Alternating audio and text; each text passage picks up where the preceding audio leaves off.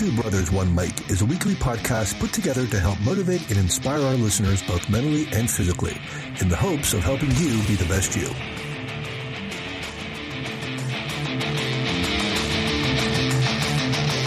Hey everyone, welcome back. Joe Sargentopoulos, Two Brothers, One Mic. As always, my brother Tony is here. Joe, what's going on? And all our listeners out there in Two Brothers, One Mic land. How you guys doing today? Hey, Tony. Hey, I have a question for you. Sure.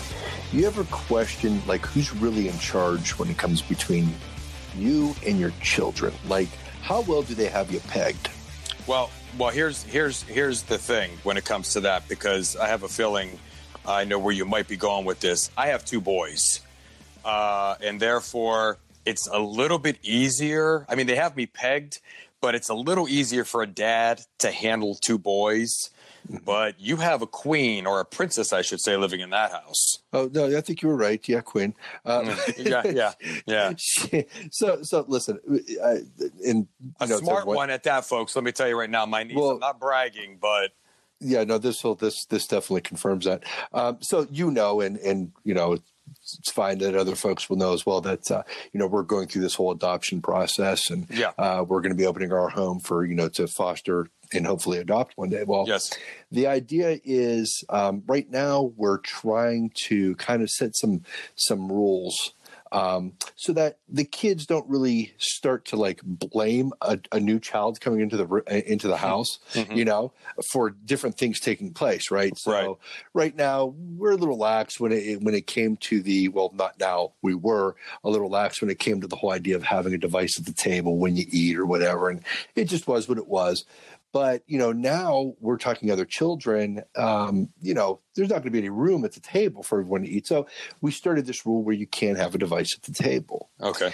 And because, again, we don't want, this new child to come into the home and it'd be like, well, we were able to do this until so-and-so showed up, and so we're trying to set the groundwork and other ways beforehand. As well. Yeah. Sure. So the other day, Addison comes up to me and she says, "Daddy, can I please have my device at the table?" She's getting ready for breakfast. And I said, "Listen," I said, I'm going to say yes this one time, okay? But you need to know that is not always going to be what I say. And her response to that was, "I know, Daddy. Sometimes it'll be, yeah.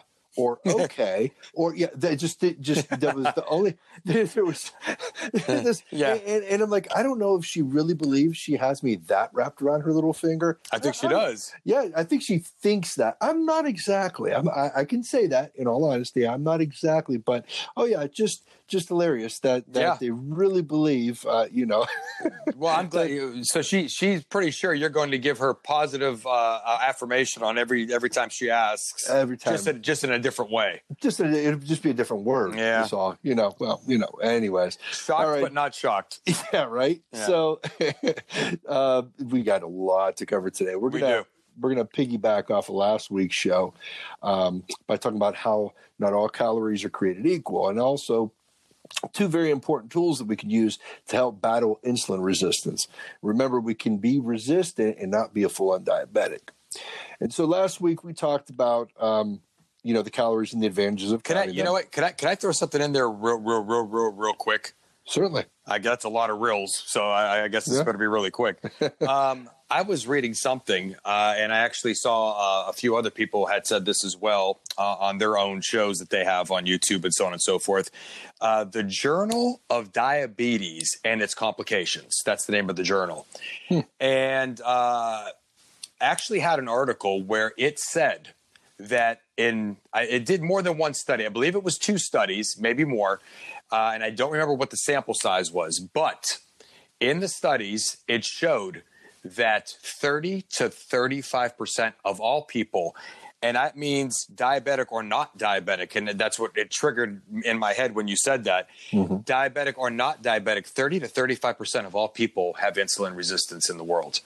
That's a lot of people. That's a problem. Sure is. That's a pandemic. That's a problem.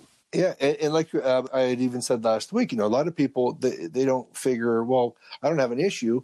I'm just fine because it's not really showing up as it would in a diabetic, at least not now, as we know this is something that can build up over time. And sure enough, it'll seem like it's hitting you out of the blue. But there's things that we can do to obviously offset that. But that said, we know that a calorie is not actually, they're not all created equal. I mean, obviously, a hot fudge sundae is not the same as a boneless skin chicken breast. Right. Calories from whole food versus those from processed food are going to be completely different. Right. Tony, maybe you could shed a little bit more light on all of that. There's a ton of light here to be shed. I can tell you that right now. A calorie is not a calorie. And I know that irritates a lot of people, but, from one standpoint, I'll give them this. From one standpoint, yes, a calorie is a calorie. Okay. And that's his particular standpoint. Every single individual calorie contains the same amount of energy, which is equal to 4,184 joules. In that aspect, a calorie is a calorie. There's no changing that. There's no argument there. Okay. Right. However, different sources of food have different effects from a calorie standpoint on things such as energy expenditure, hunger needs. Do I feel full or don't I feel full? And that's just the beginning of it. Your example that you had just mentioned a few minutes ago, the sundae versus the boneless, skinless chicken breast. You can take so many other comparisons. You can take cake versus salmon, avocados versus a candy bar, brownies versus kale and tuna salad. If you compare any of those things, okay, one-on-one, one versus one, and you're putting the same amount of calories on your plate, all right?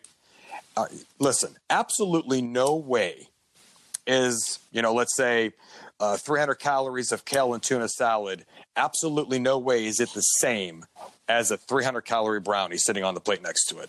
Right, that makes absolutely no sense. Right, sure.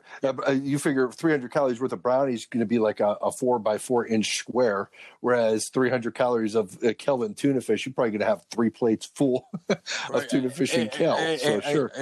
Just from the visual there, yes. Sure. So, from a nutritional standpoint alone, the nutrients in one versus the nutrients in the other. Right. There's two main sugars in our eating, okay, in our diet. I hate using that word, but fructose and glucose. All right. Some people say fructose. I say fructose. Fructose. Yeah. So, it's just how and probably the biggest reason why I say that is because I always associated fructose with fruit. You know what I mean? And so for those of you that are going to argue this point because you're going to say, well, fructose is in fruit and fruit is good for you, that's another show. That's another show because you're absolutely right to a certain extent. And we can talk about that down the road. Actually, Joe, let's put a note there. Fructose versus glucose. Let's have a whole show about that. And to be clear, fructose is not high fructose corn syrup. Oh, big difference. Yeah. So that is definitely something we will talk about. Know that high fructose corn syrup is something that's made from all sorts of other things. Fructose is an actual natural sugar. Yes. All right. So they're very, very different. But anyway, so go on. You were saying. In fructose, you find it in such, certain foods like what you mentioned above, your cakes and your sundaes and your brownies and so on. And then glucose, it's not always found in much healthier foods, but you can find it in much healthier foods as well. Foods on the glycemic index, which we're going to really get into here in a little bit, with very low numbers. When we talk about that 1 to 100, we're going to talk about that. It doesn't, foods that don't elevate blood sugar levels quickly when consumed. Listen, we're going to have to do, like we just mentioned a minute ago, we're going to have to do several shows and continue to attack this issue because there's so much information here. There is an article in healthline.com. It's a fantastic article, and it points out why a calorie is not a calorie. It touches on, I think, approximately 6 different areas. And just, for some examples, it touches on, the satiety index, feeling satiated, feeling full, and what that means, which it's a great concept that shows us the ability of different foods to reduce hunger and increase the feeling of being full by showing what triggers satiety, okay? Meaning 500 calories of one food may not be as powerful in accomplishing satiety as 500 calories of another. This article touches on so many other things, at the top of my head. The same number of calories has vastly different effects on hunger, hormones, and metabolic health, depending on the foods you eat. And, just looking at the foods we just mentioned, okay, if you're going to eat salmon and kale, okay, if you're going to eat tuna, if you're going to eat avocados, you're going to have a completely different hormonal effect in your body. And your metabolic health is going to be so much better. If you eat the same amount of calories of cake and candy, all those things are going to differ when it comes to how much hungrier you are even after you eat them, how it causes hormonal differences in your body, and how it affects your metabolic health in the long run. Yep. And I think one of the biggest takeaways for our calorie counters out there is, not only is it just that, and it's obvious, right? We know that cake is not the same as chicken, right? But at the same time, understanding that there's more to it than just the fact that one is healthier than the other. Yes. It actually has an effect on the body, more than just your knowledge, right? Right. So as you were saying, hormonal differences and your metabolic health is going to be much better if you're eating better foods. Again, sounds extremely elementary, right? But it's easy to pass over when we just do this. Again, this visual thing of, well, that looks like it'll, be healthy. That's not. And so just go with what's healthy. And although that'll work a lot of the time, it's just, as I'd said in the past, I think it was a couple shows ago, where, even in counting calories is such a great idea just because, especially if you're just starting out, it's a good starting block. It's getting you on the way to understanding health and nutrition. Sure. And so this is just that much more. Right. Now, we just and you'd mentioned the glycemic index. I did. And so we're going to get into what that is. And there's this other thing called glycemic load. And one has to deal with the other. Let's just get into it. So we talked about that, and we talked about insulin resistance and sensitivity last week. And I believe I promised that we would talk about it here. So, and to sum it up, after the body has a regular amount of insulin spikes, the cells start to become resistant, and they'll build the resistance. But it's the same thing. They become resistant, they'll build the resistance. Just like anything else your body gets used to over time, it builds resistance to things, medications. I mean, we've heard this before. Yes. And so what happens is the glucose, instead of it going into the cell to be used as energy, starts to get stored as fat in the fat cells. And so obviously we don't want to become resistant to insulin. No. If our body, and I believe I have this right now, if our body isn't used to the spikes, the cells will remain sensitive, right? Correct. And now if they remain sensitive, the glucose then can enter the cell, and the cell will use it for energy instead of storing it as a fat. Correct? I sometimes have to make sure. That's a great way of putting it. Yes, and there's more that goes with that. I mean, obviously. Sure. So this is all going to bring to question a couple of things, right? How do we figure out which foods would be more likely to cause these spikes so we can avoid that resistance? And also, why do cells thicken their walls in the first place? You had mentioned last week that you said something about how there was a door. It was an example, right? Well, as the cells become thicker, where you need a battering ram, when they're resistant and when they're sensitive, they're like a screen door, and it allows the glucose in. I mean, it makes sense based on what I'd said, but why do they thicken? Right. So let's not really look at it as the doors thickening, and I'll explain that in a second. I'll explain that in a second. But that's exactly what we talked about in the last episode, in the last show. When you're eating foods high on the glycemic index, okay, every 2 to 3 hours, what happens is this: you keep your insulin levels spiked high. Because every 2 to 3 hours, you're causing the pancreas to release more and more insulin into the bloodstream, okay? And what it's doing at that point is it's taking the glucose and it's filling the cells.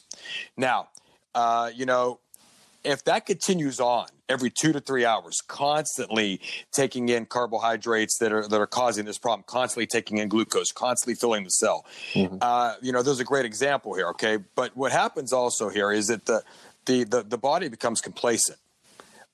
It's not needing any more glucose. It simply slows down in response to insulin. Mm-hmm. So it doesn't really feel like it needs any more insulin, and therefore you start to get resistance to the insulin that the body's creating. And I'll get into that a little bit more, but let me give you the example that'll kind of bring home that door incident that you were just bringing up. Right. So let's say you have a bar, okay? Bear with me. If you have a bar, it's a small bar, it's a local bar, it's a huge attraction on Monday Night Football, and it's always packed. And so, Monday Night Football, and the bar starts to get packed, and the bouncer at the door says, we can't get any more people in here. Literally, if we put 2 more people in here, and we're going to be bursting at the seams. And so you have people that are waiting outside to get in. And when 2 people come out, 2 people go in. Okay, You're at that now. If you try to stuff any more in there, it literally just becomes an impossible situation when the only way to get in there is to use a battering ram. Does that make a little more sense now? It does. Yeah. And so basically, when you're constantly eating carbohydrates, especially higher on the glycemic index, and you're constantly raising your blood sugar level so high, and the pancreas is constantly releasing insulin into the body, and it's got more and more glucose trying to get into the cell, and there's no more room in the cell, it makes it impossible for the body to move that insulin to move that glucose into the cell. Now, the pancreas is under the impression that you need more insulin to get that glucose into the cell that won't go in. So it keeps creating more and more insulin.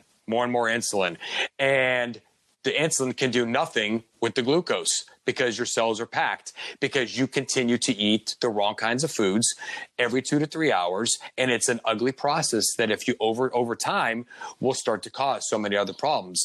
Initially, insulin resistance. Your body is resisting insulin because you're creating too much of it. Okay.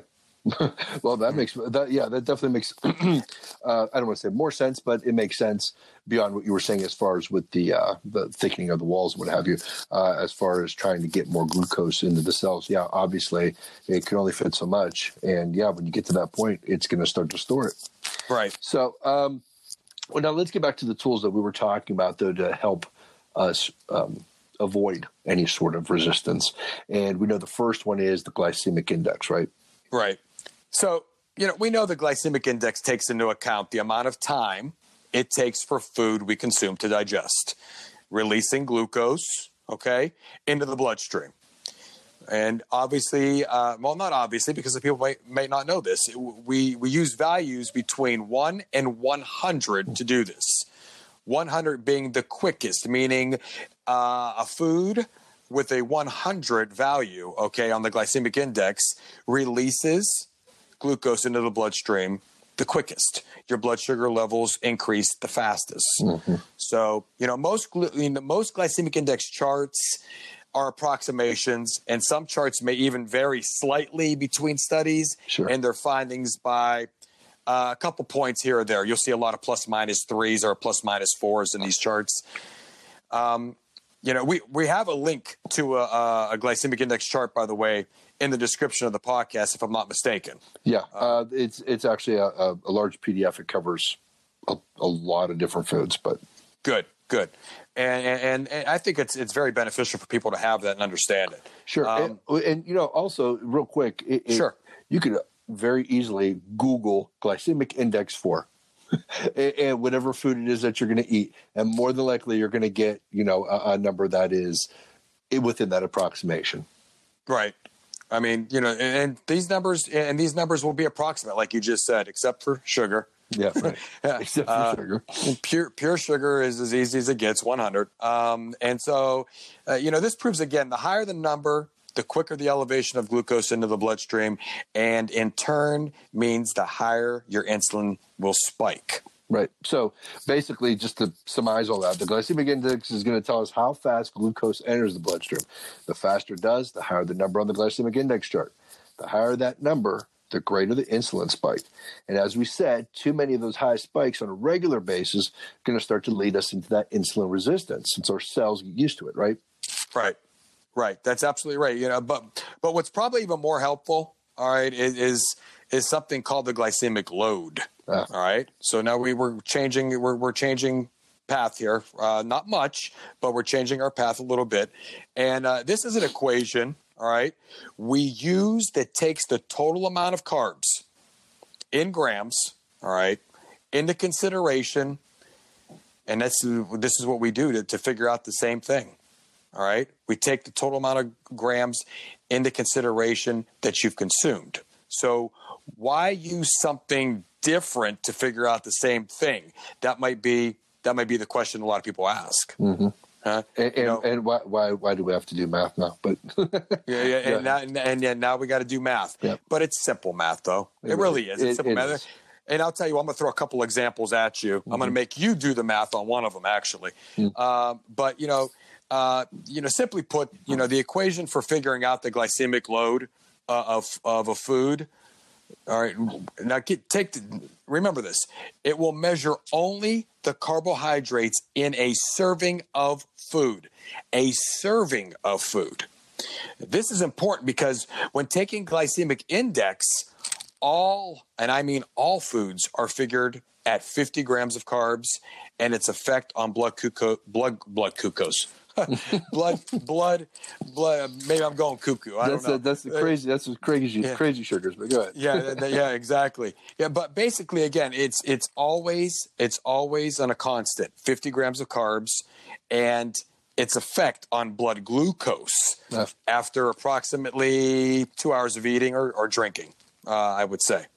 And so, whereas the glycemic load, serving sizes, they're going to vary because it's exactly what you ate, what you consumed, So now here's the hard part, the actual equation. Well, I mean, I guess we're going to have this in the podcast description as well, right? What? Oh, the equation? Yeah, definitely. That's easy. Oh, okay. Just because I'm just going to, I don't want to say what it is and then nobody knows. Everyone's like, wait a minute, what did he just say? And actually the glycemic index chart I'm going to have up there, I believe it's an index/load. They've already done the math, but there may be foods that aren't there that maybe you're curious, or maybe this is something that is going to hit a little bit more home for you, and it'd be good to know anyhow. So, and folks, let me just say this real quick before I go on with the actual equation.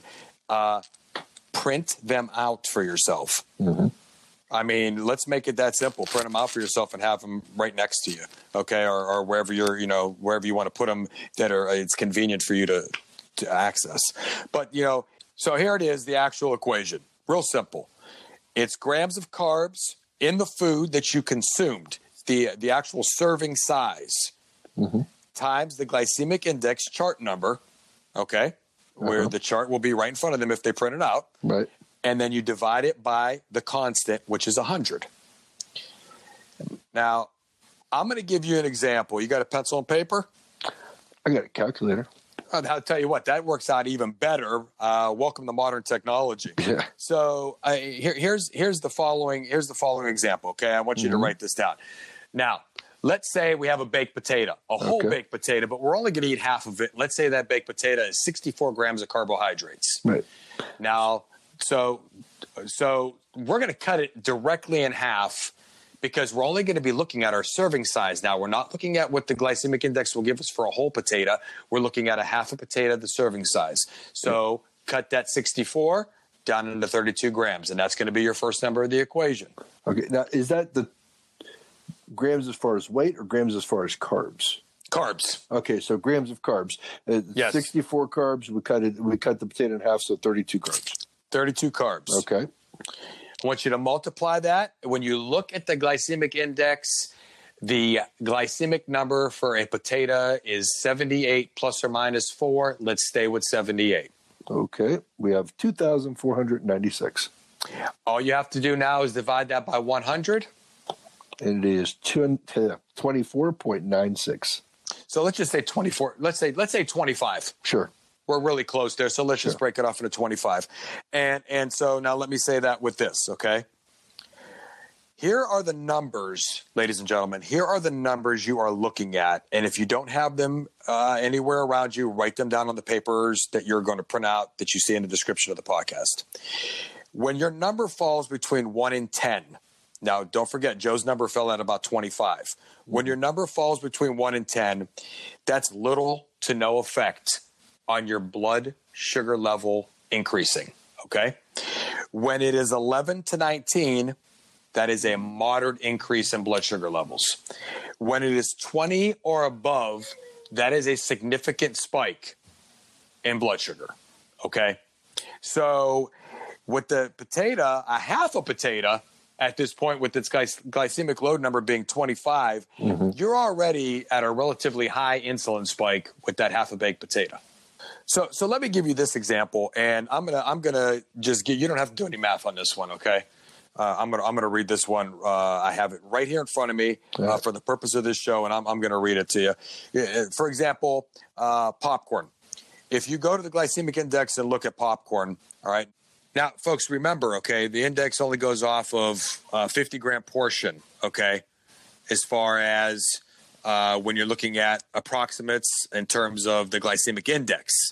50-gram portion of carbohydrates per item that's listed on the glycemic index. An actual serving size of popcorn is only 15 grams. So you're going to take that 15 grams and you're going to put it into that equation. And now you're looking at 15 grams, all right, times the 85 divided by 100, and the number is going to be only 10 or right around 10. That's going to be the load. So the glycemic index has it at 85 based on 50 grams of carbohydrates for the popcorn, but your glycemic load, which is off of the actual portion size that you're going to eat, which is about 15 grams, when put into that equation, is only a 10. Now, what did I say earlier? 1 to 10, little to no effect on your elevation of blood glucose. Right. So therefore, you know that you could take in 15 grams of popcorn for yourself and really not have any bearing on elevating your insulin levels rapidly by consuming that amount of popcorn. Right. And so basically, glycemic load is the same thing as glycemic index. But the thing with glycemic load is it's more about the quantity of carbs. Right. Okay. And the glycemic load bases its number off of the glycemic index and rates it on a scale to show how the glucose will affect your insulin levels. Myself personally, I mean, if I have to be honest here, I try to keep it below 20. I mean, everybody should try to keep it below 20.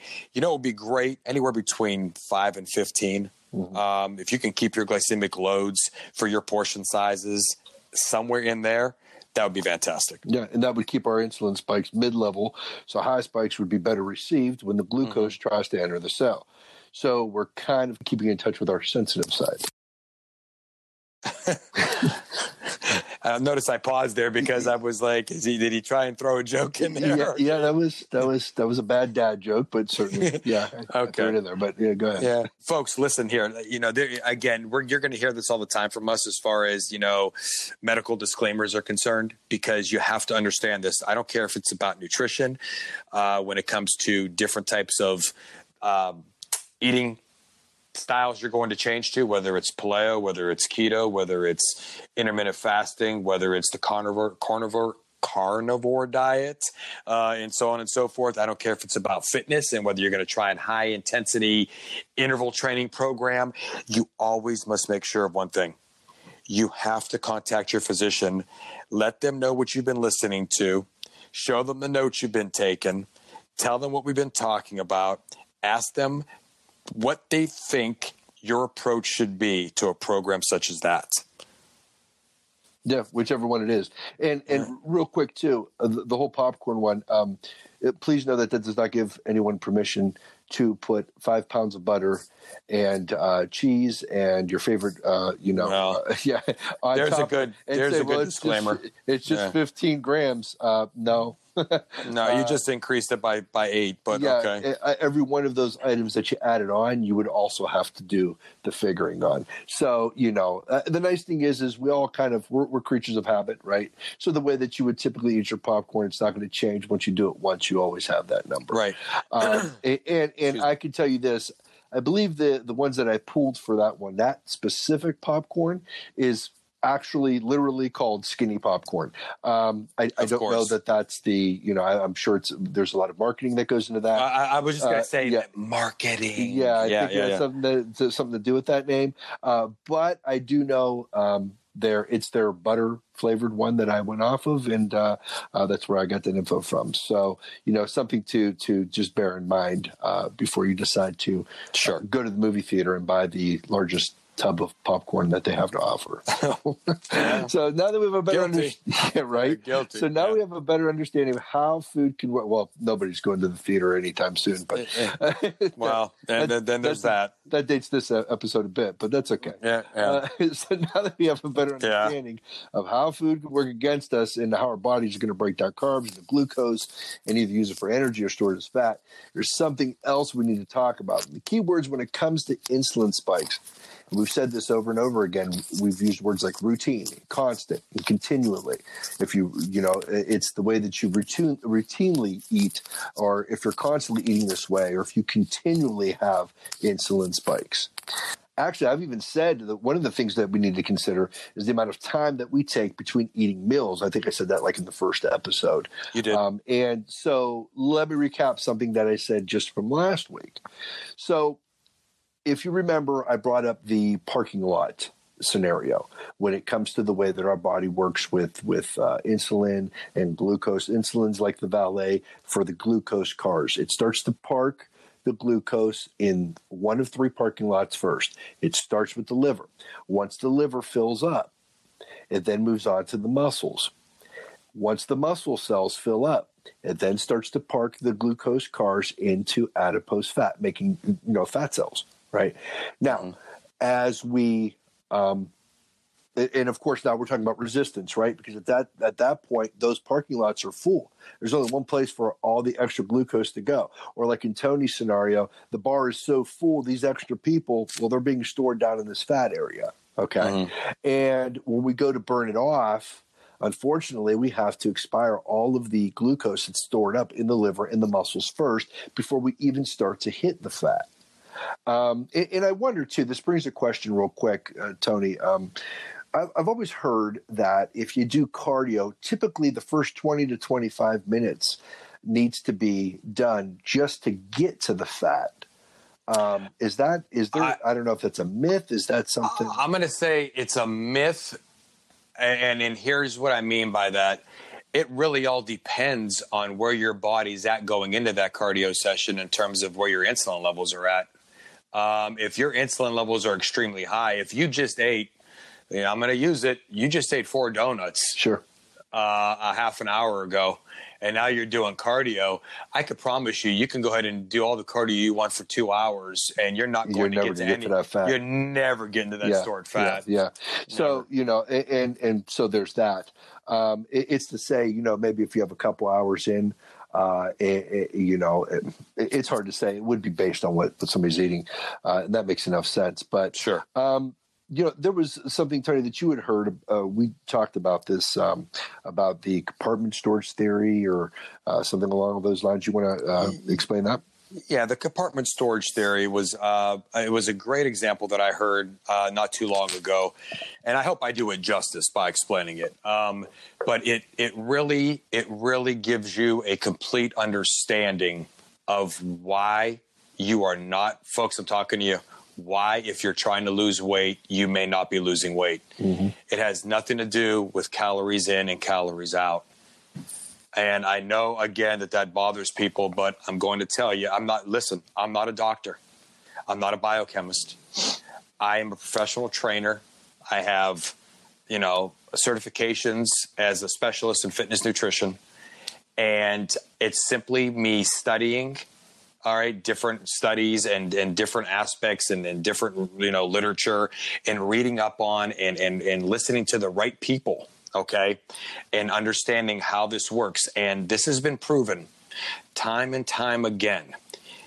The direct culprit is insulin, okay, and where your levels are at, which is not allowing your body to burn stored fat. And here's the example that was given. And I'm going to try and make this a long story short, too late. let's take for example, you have a refrigerator. Okay, everybody has a refrigerator in their house, and then you go to a door right off the kitchen, and you open that door and you walk down the steps into your basement where you have one of them huge freezers that your grandmother had in the 1970s. Maybe I'm dating myself now. And in that freezer is packed with nothing but food, okay? Tons of food. But the only way to get that door unlocked, to get downstairs to that freezer, is to finish off everything in your refrigerator. So what you're doing is every time you're eating, you continue to eat something, and you continue to put food in the refrigerator.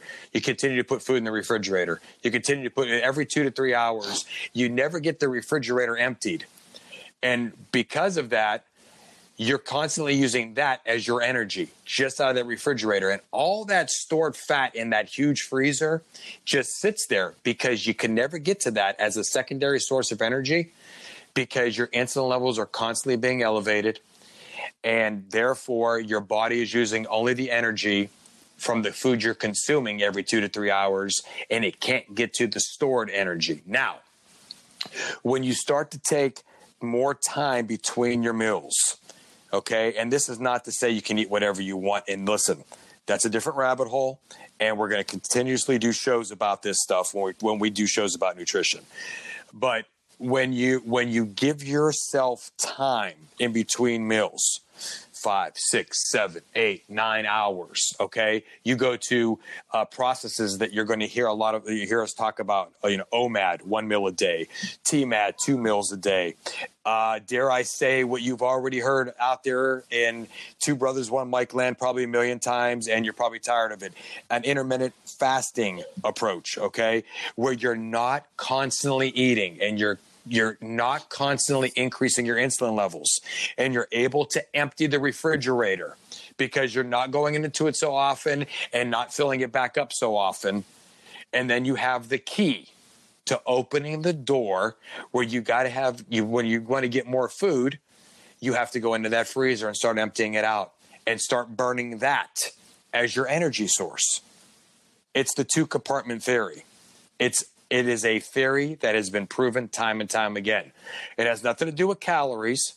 I'm not saying calories aren't important. I'm simply saying that, listen, your body does not count calories. It doesn't even know how to, okay?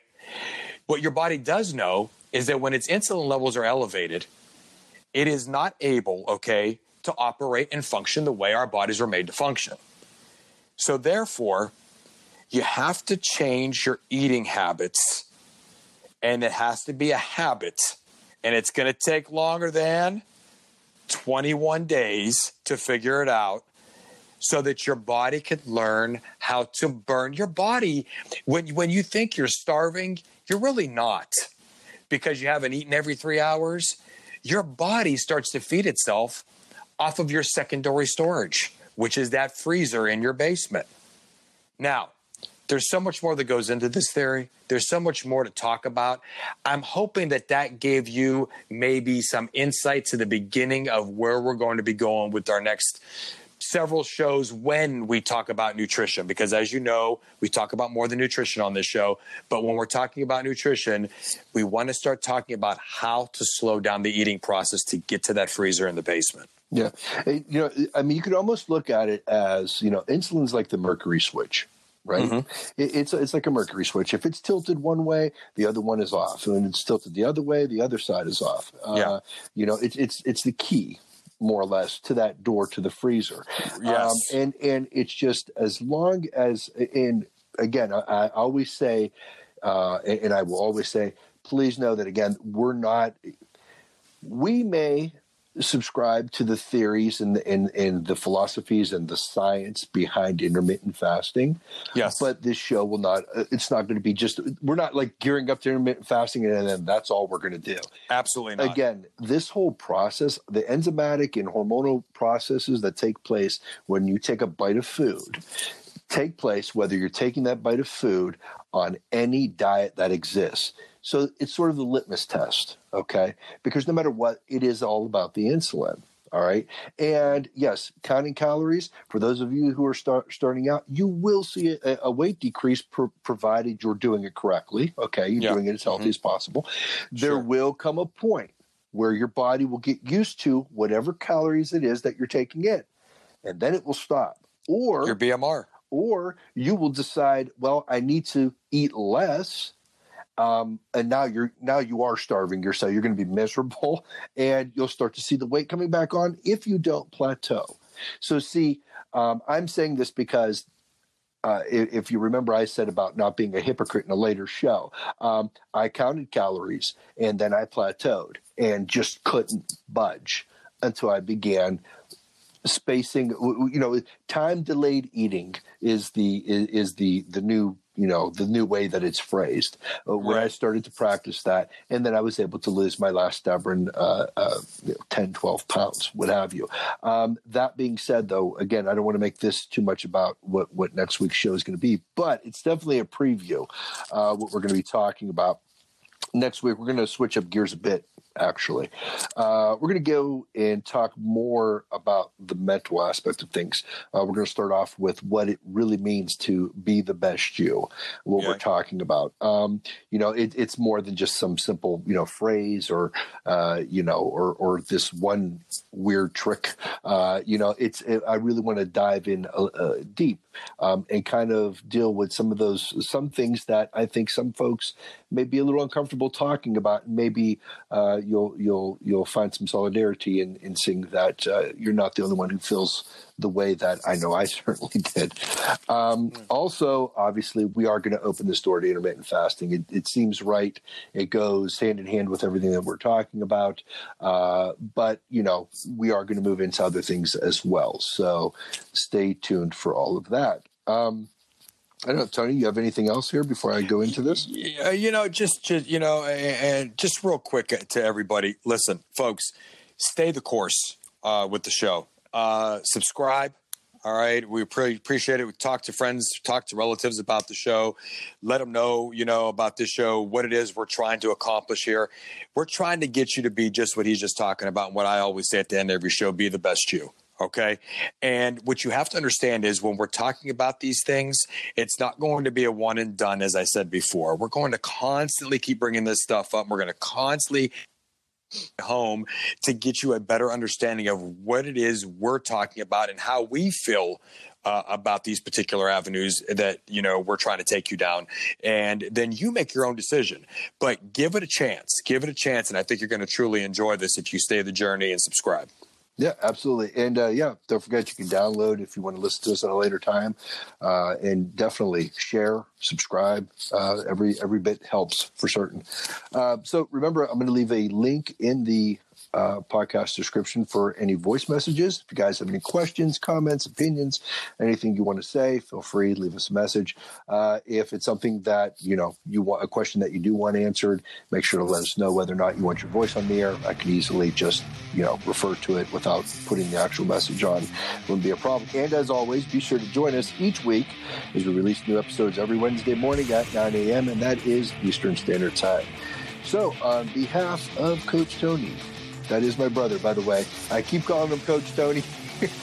Yeah. I forget this is the podcast. This is not for his athletes, but he is a coach and he is Coach Tony. And thank you. Myself, I want to thank everyone for listening. Be the best you, everybody. All right, guys, take care.